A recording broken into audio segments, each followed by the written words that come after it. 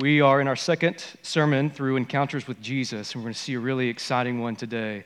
John chapter 1, verses 43 through 51 is where we're going to be at this morning. Now, as you are turning there, have you ever had an experience similar to the one that I've had where I have had some really exciting news, and then you go and you share that news with a close friend or a family member, and their response is just kind of like, okay, that's kind of cool, whatever. Their reaction is not as animated or as excited as you are, and then that kind of leaves you feeling a little deflated, like, what gives? Like, this is incredible news, and you're not responding to it the way I thought you would. When I was about, I'd say 13 years old, I was going upstairs to my room to go to bed for the night before school. And when I walk into my room, I see this huge tarantula, like the size of my hand now above my headboard. And I lose it. I run downstairs, and I go and tell my dad, I said, Dad, there's a huge spider. You got to come up, and you got to kill it. And he goes, no. He goes, you're a man. You go kill it. It's like, no, Dad, not this spider. I can't do it. Please come. And I'm like trying to get him up off the couch, and he's refusing to go. Then finally, he gets up with a newspaper, and I say, that ain't going to get this spider. So we go upstairs, and we walk into my door, and he looks at the spider above my headboard, and he looks at me, and he goes, you're playing a joke on me. And I said, Dad, I promise you I'm not playing a joke. And he goes, yes, you are. And he starts pushing me towards the bed with the spider. My heels are like digging in. It's probably like off of a cartoon. To finally, where we get to the bed, he throws me onto the bed. We both fall on it, and that spider runs down the wall, and we both jump up screaming at the alive spider. His faith became sight in that moment with that spider. So what do? We go and get Mom's kitchen colander. Sorry, Mom. And we douse it with about a half a can of wasp spray until we feel like it's safe to reveal that it had probably drowned in the wasp spray more than anything. But news like that, exciting news that is unbelievable and you don't quite believe it, that's exactly where we're going to see Philip and Nathanael at this morning. Philip is going to go tell Nathanael what he believes is life-changing, life-altering news, and Nathanael's response is, what good can come out of Nazareth? It's completely ho-hum. So before we jump in, let's remind ourselves of what we learned last week in our first encounter with Jesus. The first thing that we saw with Jesus when he comes onto the scene is this incredible claim where John says, behold the Lamb of God who takes away the sins of the world. And we saw last week that this is incredible, that Jesus doesn't just pardon your sin. He doesn't just say, you're forgiven, I'll forgive you. No, he takes on your sin. 2 Corinthians says, he made him who knew no sin to become sin, that we might become the righteousness of God. And here is John proclaiming of this Jesus, that he is the complete Savior, only he can save. The second thing we saw is that Jesus is the almighty Savior. He takes away the sins of the world. His death is sufficient for all who will believe. It's sufficient for the entire world, but only efficient for those who will believe. And then lastly, we saw that he's the unwearied Savior, that he takes away our sin. It wasn't just a one-time offer where I'll take away your sin this time, but you better get it right the rest of the time. No, he continues to take away our sin. He's the unwearied Savior. And so this morning, where we get is this proclamation where some disciples have heard it. And we're going to see Philip's response and a couple of other disciples' response. Starting in verse 43, John chapter 1. It says this, the next day, Jesus decided to go to Galilee. He found Philip and said to him, follow me. Now Philip was from Bethsaida, the city of Andrew and Peter. Philip found Nathanael and said to him, we have found him, of whom Moses in the law and also the prophets wrote, Jesus of Nazareth, the son of Joseph.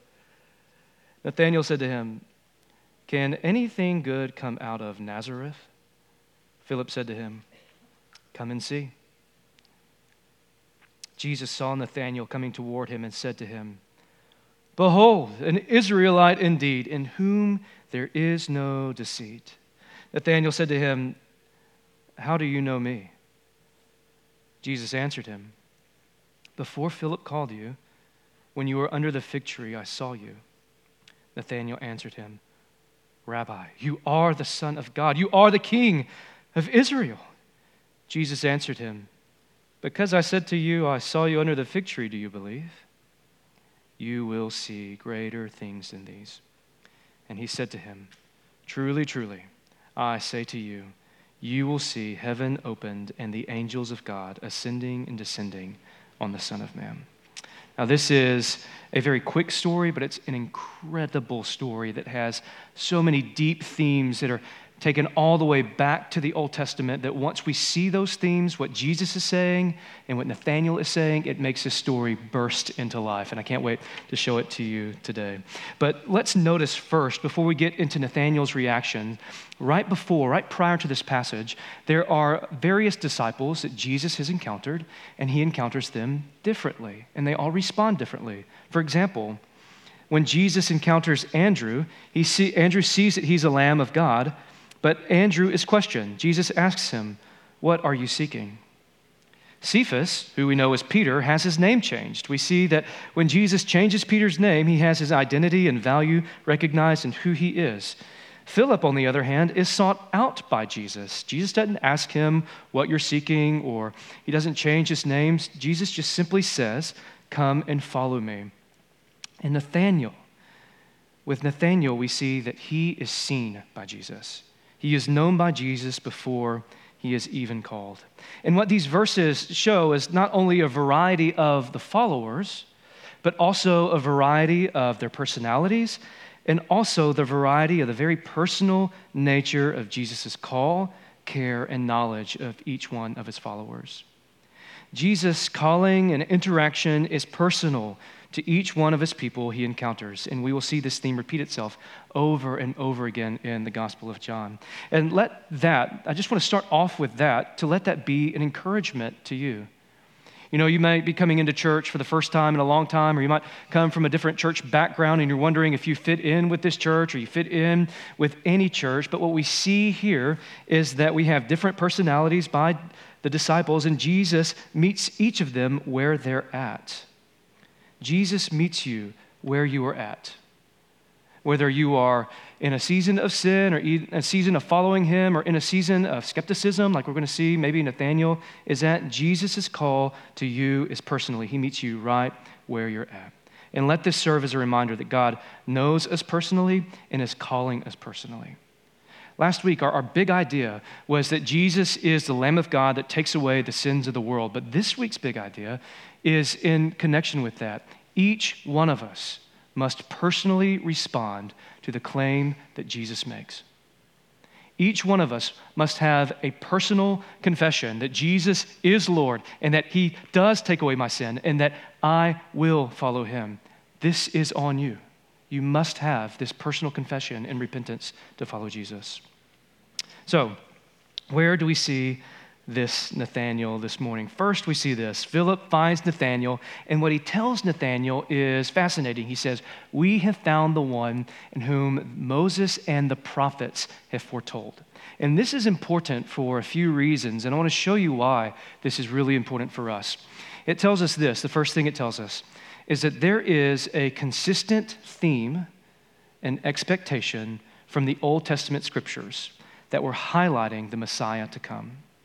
And why this is important is that it means that we didn't make up Jesus and backfill him into the text. It means that we didn't see Jesus on the scene and we like a couple of things that we do. We like this idea of forgiveness and love in Jesus.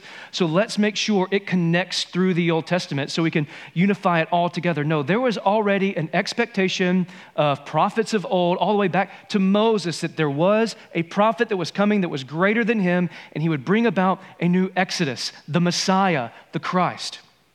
And so that means that people were waiting for him. This comes full circle with Jesus when he's going to really turn up the volume in John chapter 5, and he tells some Pharisees, he says, you search the scriptures because you think that in them you have eternal life. And this is that they bear witness about me, but you refuse to come to me that you may have life. When Jesus is resurrected, he says to them, these are my words that I spoke to you while I was still with you, that everything written about me in the law of Moses and the prophets and the Psalms must be fulfilled. Then he opened their minds to understand the scriptures and said to them, thus it is written, that the Christ should suffer and on the third day rise from the dead, and that repentance for the forgiveness of sins should be proclaimed in his name to all nations, beginning with Jerusalem. You see, what this does for us is it helps us to see that there was an Old Testament expectation of a Messiah that would come and would redeem. But what we get filled out for us is that this Messiah is greater than what we could expect. His redemption covers the entire world. His death is for all who will believe. So Nathanael and Philip are having this conversation. Philip is likely referencing Deuteronomy 18:18, where the promise of the prophet is still yet to come, or he could also be referencing what we think is up to 456 Old Testament passages that were often understood and interpreted messianically. In other words, what Philip is telling Nathanael, we have found the guy that the scriptures have been telling us about the entire time. And he's Jesus of Nazareth. And Nathanael's response is awesome. It's, what good can come out of Nazareth? Now, the reason that Philip responds this way is because Nazareth would have been considered a backwoods, backtown, very poor, very low economic status. And so his question is legitimate, like, really, what good can come from Nazareth? But if we see what is happening with Jesus even being from Nazareth, this also connects to some Old Testament passages, and let me show you how it does. Does anybody know what Baton Rouge stands for in the French, what it means? Red stick. I learned that growing up whenever we would travel to Baton Rouge, visiting my grandmother, that Baton Rouge means red stick. Now, hold on to that we know Baton Rouge means Baton Rouge, but it also in the French means red stick. There are several Old Testament passages that refer to the Messiah as being a branch or a shoot or a root. For example, Isaiah 4, verse 2, it says, "In that day, the branch of the Lord shall be beautiful and glorious, and the fruit of the land shall be the pride and honor of the survivors of Israel." Isaiah 11 says, "There shall come forth a shoot from the stump of Jesse, and a branch from his roots shall bear fruit." Isaiah 14 says, "But you are cast out away from your grave, like a loathed branch, clothed with the slain, those pierced by the sword, who go down to the stones of the pit like a dead body trampled underfoot." Now, for the sake of this illustration and how we connect it to Nazareth, let's read those again. But instead of saying branch, let's replace it with red stick, okay? "In that day, the red stick of the Lord shall be beautiful and glorious. There shall come forth a red stick from the stump of Jesse, and a red stick from his roots, like a loathed red stick, clothed with the slain, pierced by the sword." So if you're understanding these passages messianically, that it's speaking about the Messiah that's coming, it's as if Philip comes and says, we have found the one, Jesus from Baton Rouge. You see it, Baton Rouge means red stick. It connects back to the stick there. Nazareth literally means stick town. We have found the branch, or branch town. We have found the branch that's been prophesied, Jesus from Branch Town. It's all connected deep and interwoven. And this is why Nathanael would balk. Nathanael says, what good can come out of Nazareth? And here's what's awesome about Philip's response, is that Philip doesn't just start arguing with him. You know, we've had those family members or friends that maybe they are just argumentative about the scriptures, or maybe they just don't come to church like we think they should. Maybe they haven't fully devoted their lives, and so we just keep hammering them. Why don't you believe? Why won't you act right? Why won't you do this? But what's Philip's response? It's come and see. Just come and see. And even this has connections back to the Old Testament. Psalm 66, it says this: "Come and see what God has done. He is awesome in his deeds towards the children of men. He turned the sea into dry land. They passed through the river on foot. There did we rejoice in him." You know, if this is in Philip's brain, this passage, as he says, come and see how this is even connected to Jesus being the greater Moses, who leads his people through the great Exodus, and it's all connected here in Psalm 66. Come and see what God has done. He's turned the sea into dry land. It's pointing to this greater Jesus. And this is my favorite part of the story, because Nathanael does come and see. He does come and meet Jesus. And when he's walking up, what does Jesus say to Nathanael? He says, "Behold, an Israelite indeed, in whom there is no deceit." Now notice a few things here. There have been a lot of beholds in John so far. Behold the Lamb of God.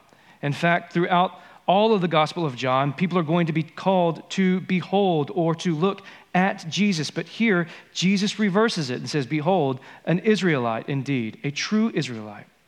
But what is even more captivating in this is to see its connection way back deep into the Old Testament, an Old Testament story. So to get this, we got to put our Old Testament hat on. Are you ready?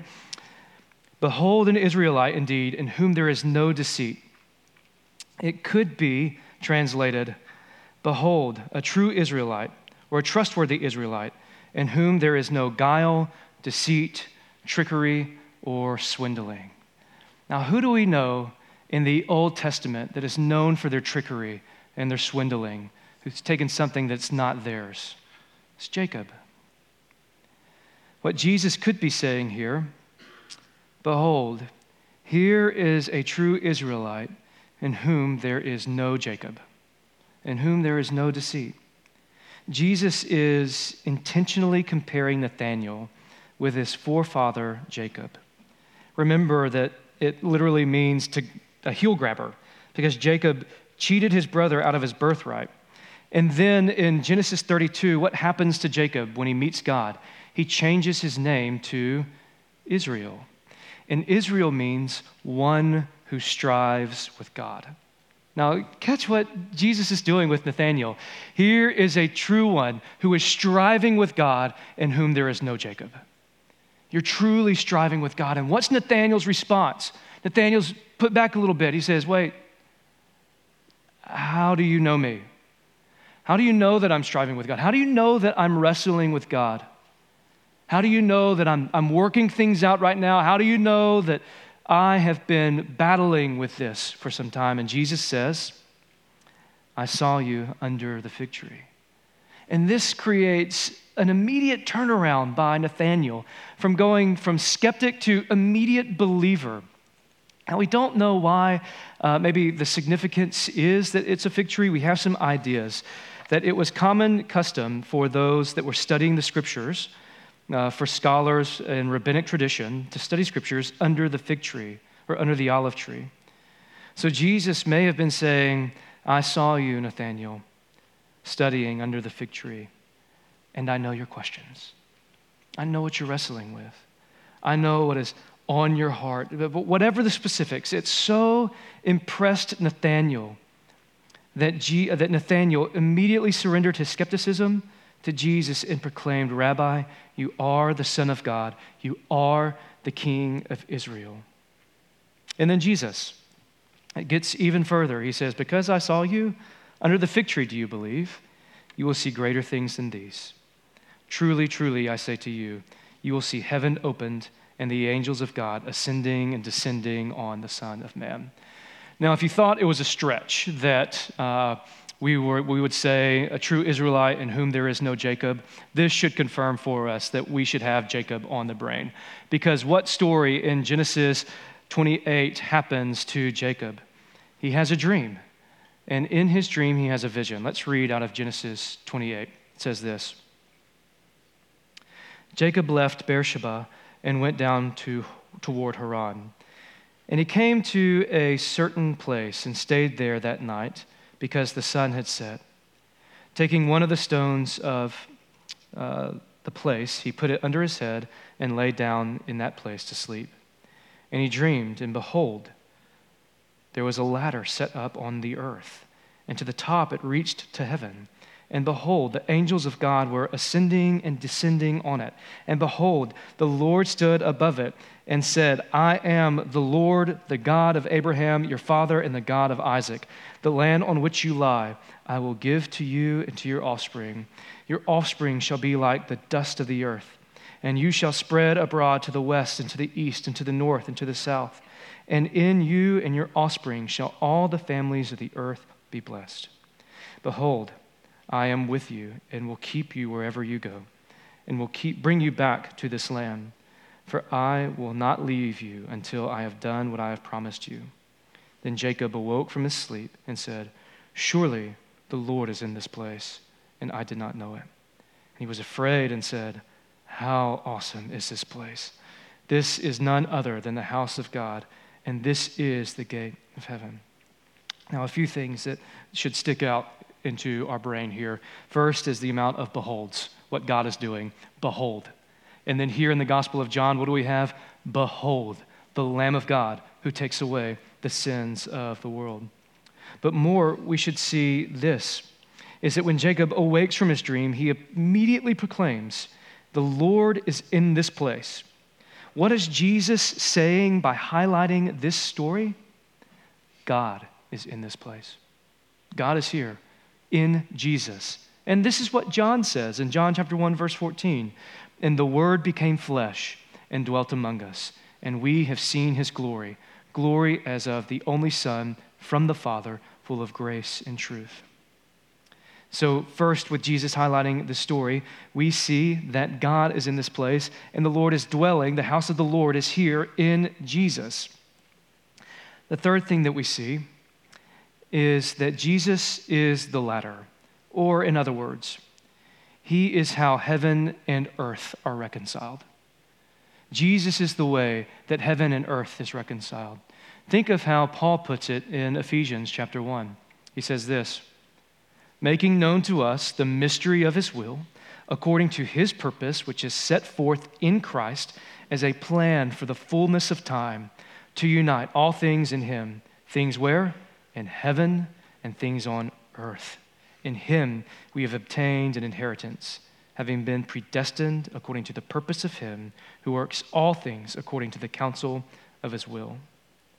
What Jesus is saying by highlighting this story is that God is here, and in me, heaven and earth will be reconciled. You know, when we read this story with Jesus and Nathanael and angels ascending and descending, we might start to read the rest of the Gospel of John and say, all right, when am I going to see this? When is there going to be this miracle or something when heaven opens up and we see angels ascending and descending on Jesus? But it's not that there's going to be a literal vision by Nathanael where he sees this, but rather what Jesus is doing by being here. God is here. He's uniting heaven and on earth in him. Jesus is the means through which the nations are blessed. We see that promise in Genesis, that all the nations, all the offspring will be blessed. Through who? Jesus. Colossians 1, 19 through 20 says, for in him all the fullness of God was pleased to dwell, and through him to reconcile to himself all things, whether on earth or in heaven, making peace by the blood of the cross. This story is incredible. To see this encounter with Nathanael and Jesus, and how Jesus meets each one of us where we are. But this story is also set very intentionally against John 1, verses 10 through 11. If you're open to the Gospel of John, flip back to verses 10 and 11. And I want to show you this. Because what was the main idea of our passage this morning is that we all must each personally respond to the message of Jesus. We must all personally respond to the gospel. And here's how John opens up his letter, starting in verse 10, chapter 1, verse 10. He was in the world, and the world was made through him, yet the world did not know him. He came to his own, and his own people did not receive him. But to all who did receive him, who believed in his name, he gave the right to become children of God, who were born not of blood, nor of the will of the flesh, nor of the will of man, but of God. Here's what you need to see very purposefully this morning with Jesus and Nathanael. That Jesus is the Lamb of God that takes away the sins of the world. Jesus is the one where God dwells in him. He is reuniting things on heaven and on earth. But you can't just hear the story and say, not a big deal. I'll figure it out later. No, it elicits a response. And so here's how we should respond. You should first respond by knowing that God sees you. Just as Nathanael was under the fig tree, if you are in this room this morning, hear very clearly, God sees you. He knows you. He knows your innermost thoughts, the good thoughts, the bad thoughts, and the really dark ones as well. When you think about God seeing you, what do you see? Are you one that wrestles with God? Are you one that is far from God? Are you one that's angry from God? But here's what you must know. You must come to grips with who you are in light of God. Augustine wrote this in his book, I guess you would call it Confessions, in AD 400. He says, "How can you draw close to God when you are far away from your own self?" He prayed, "Grant it, Lord, that I may know myself, that I may know you." In other words, if you're wrestling with God, why? If you're angry with God, why? If you're trying to figure out God, what are the questions that you have? What has happened to you in your life? And what is Christ's response to you? What was Nathanael's response to the Messiah being here? Well, first, he was incredibly skeptical, but also he was fiercely judgmental. What good can come out of Nazareth? And even knowing that, isn't it interesting that Jesus would have seen that response in Nathanael's heart? And still Jesus welcomes him to come and see and follow him. Change in our lives comes through brutal honesty and vulnerability before God. That means to be brutally honest and vulnerable, to know that we are a sinner. The problem is that we often turn a deaf ear to our sins, either through denial of the sin or distortion of the sin, to say it's not that big a deal, or just disengagement. Just say, it's just a part of me. It's just who I am. We strain out anything disturbing in our lives to feel as if we have some control. We are frightened and ashamed of what can leak into our consciousness. And so here are 3 temptations that we have this morning when we encounter Jesus. Temptation number 1 is that I am what I do or what I know. In other words, your performance. I am and what my ability is to perform, whether as a father or a worker or a wife or whatever it is. My ability to be accepted before God is in what I've done. That's temptation number 1. And we can think about it in sly different ways. Like, I can put pressure on myself to perform as a pastor, but that's not my calling, just to perform.